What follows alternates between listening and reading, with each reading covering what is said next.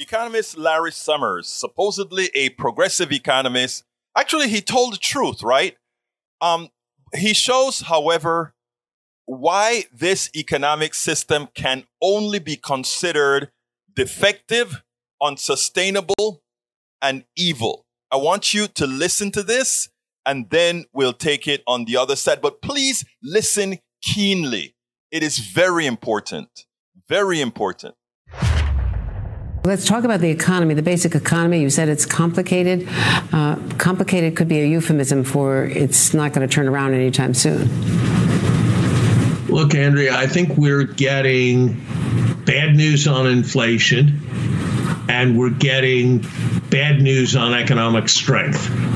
The bad news on inflation is coming in the form of the wage and price increase data.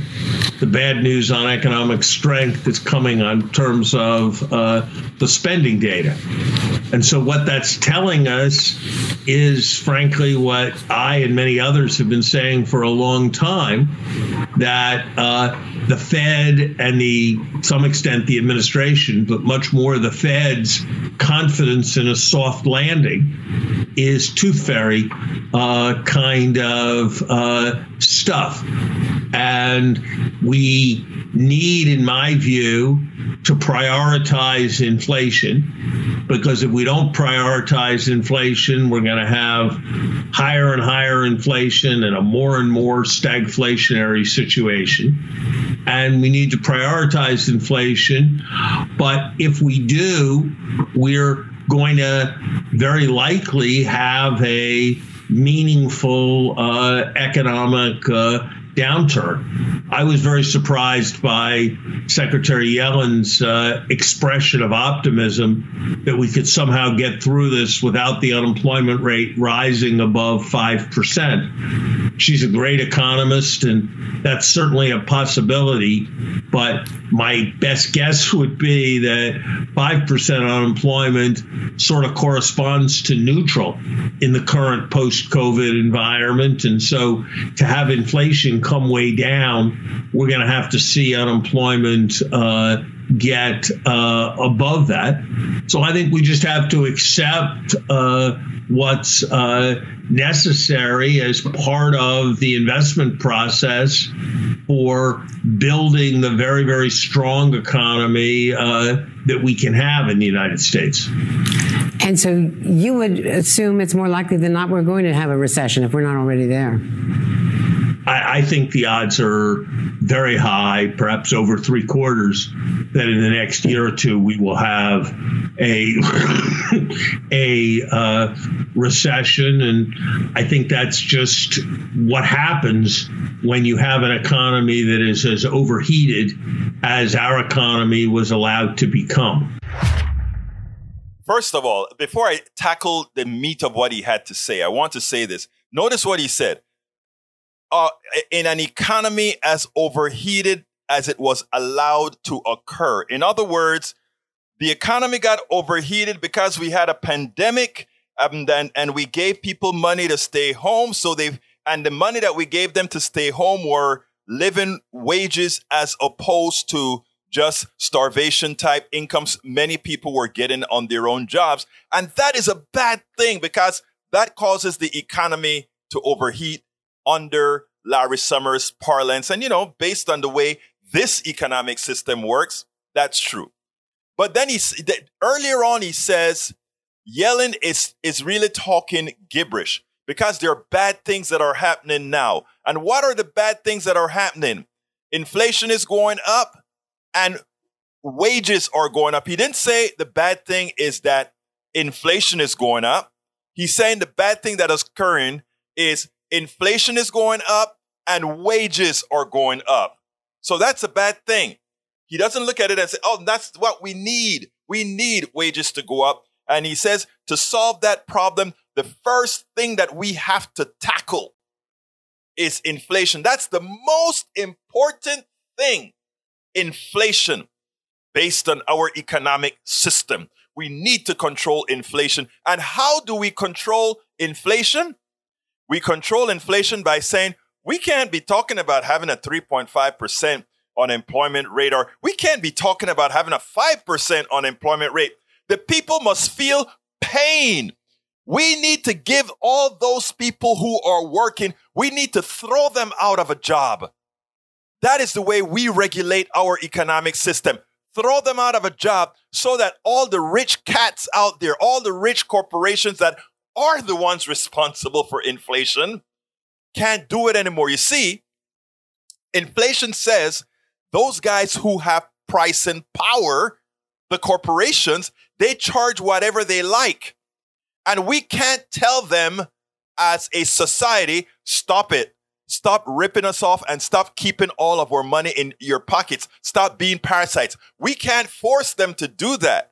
The only way we can get them to do that is for the feds to come in, the Federal Reserve, to come and coax them that way. And how do you coax them that way? You coax them that way by increasing the interest rates, the Fed rate, increasing the rate so that it costs them more to develop the things to you. And then when you cannot afford all these things, they have to keep their profits going, to keep maximizing their profits. They have to say, okay, what can we cut here? Employment. We cut employment. And when we cut employment, what do we cut? Demand. Because those unemployed people have to be poor now. They can't spend as much anymore. And that's how we stop those plutocrats, the ones with price and power, the ones who increase prices, even though there isn't a supply glut, even though there's not a supply shortage. This guy acts like an overheated economy, meaning an economy where people have money to spend and has to be stopped, even though there isn't shortage of product. The one thing we know, they have money. The people have money now, right? So instead of keeping the products at a reasonable price and making your reasonable profit, and these people can buy more choices, more things, it is no. For the basic things that you need, we're going to increase the prices because we know that if you have the money in your pocket to buy the things of basic needs, you're going to do it, right? And remember, the ones that always get hurt are the ones in the bottom of the scale, because those are the ones that have to buy whatever the market will bear. In other words, I got to go to work, I got to buy gasoline, and it doesn't matter how much of my pocket is taken. The only way those plutocrats stop taking money, the only way the oligarchy, the corporations stop taking money is when stop raising prices, is when they themselves start to feel the pain and starting to lay people off, and then the demand is gone. It's a failed economic system. The lies that you hear about, it's taking people out of poverty and all that kind of crap, it doesn't have to be this system to take people out of poverty. One that says we got to force a certain percentage of our population into poverty so that the plutocrats, so that the rich cats, so that the oligarchy, so that the plutocracy don't keep raising your prices to such an extent that it just gets out of control. Because these guys they don't have a lot of stairs. They just want money. They are parasites. A parasite doesn't understand that after it kills its body, after it kills the body it is parasitic against, it also dies because there is no more body left. But you see, the plutocrats, like I said, they're not very smart upstairs, so they don't mind killing because they know that the system, the self-fixing system of this form of our economic system, of this form of capitalism, going to rein them in before they get themselves killed. Because like any parasite, you kill your victim and then you eventually die.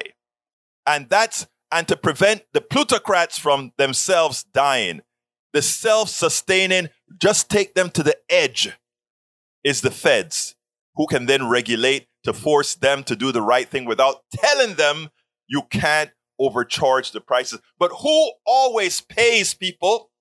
You do. Who always? They never pay. You know, they complain about giving us a few $1 billion to get us out of a pandemic, but when they need help, they get trillions in economic easing. They get trillions in quantitative easing. They get trillions in saying we got to make them whole. When the chip manufacturers took their manufacturing overseas, and now there is a supply problem because China can't get the stuff over here quick enough because now it's all the way over there. We're not building these things over here anymore. So we depend on China. We depend on Vietnam. We depend on them sending things here. Our plutocrats, our oligarchy did that to make more money. And then when there's a supply chain problem, which means they can't get the chip to America, they raise the prices on the car. They continue to make a lot of money. And we have to pay the higher prices if we want the stuff, right? And then when they, now the government wants to protect us, right? So because we are the government, we the people. So the government tells Intel and all these other chip manufacturers that send all their chips overseas, all right, we're going to pass the CHIPS Act. We're going to help you build your factories here so that you can employ Americans here and not leave overseas. So they make a big profit to leave, and then we give them our money to beg them to come back to the States. We subsidize the rich guys who made record profits last year. We subsidize them to come. But in order to get this economy working right, we have to go above 5% unemployment. We have to make the average middle class pay. They have got to pay for the mistakes that we make. Oh, it's not a mistake. It's our economic system. Larry Summers' statement on inflation and employment proves we have a defective, an unsustainable, and an evil economic system. Is he truthful in the way it works? He is truthful in the way it works because it is the system as is. Is there a solution? You bet there is. But you start talking about that solution, and you know what? People want to call you.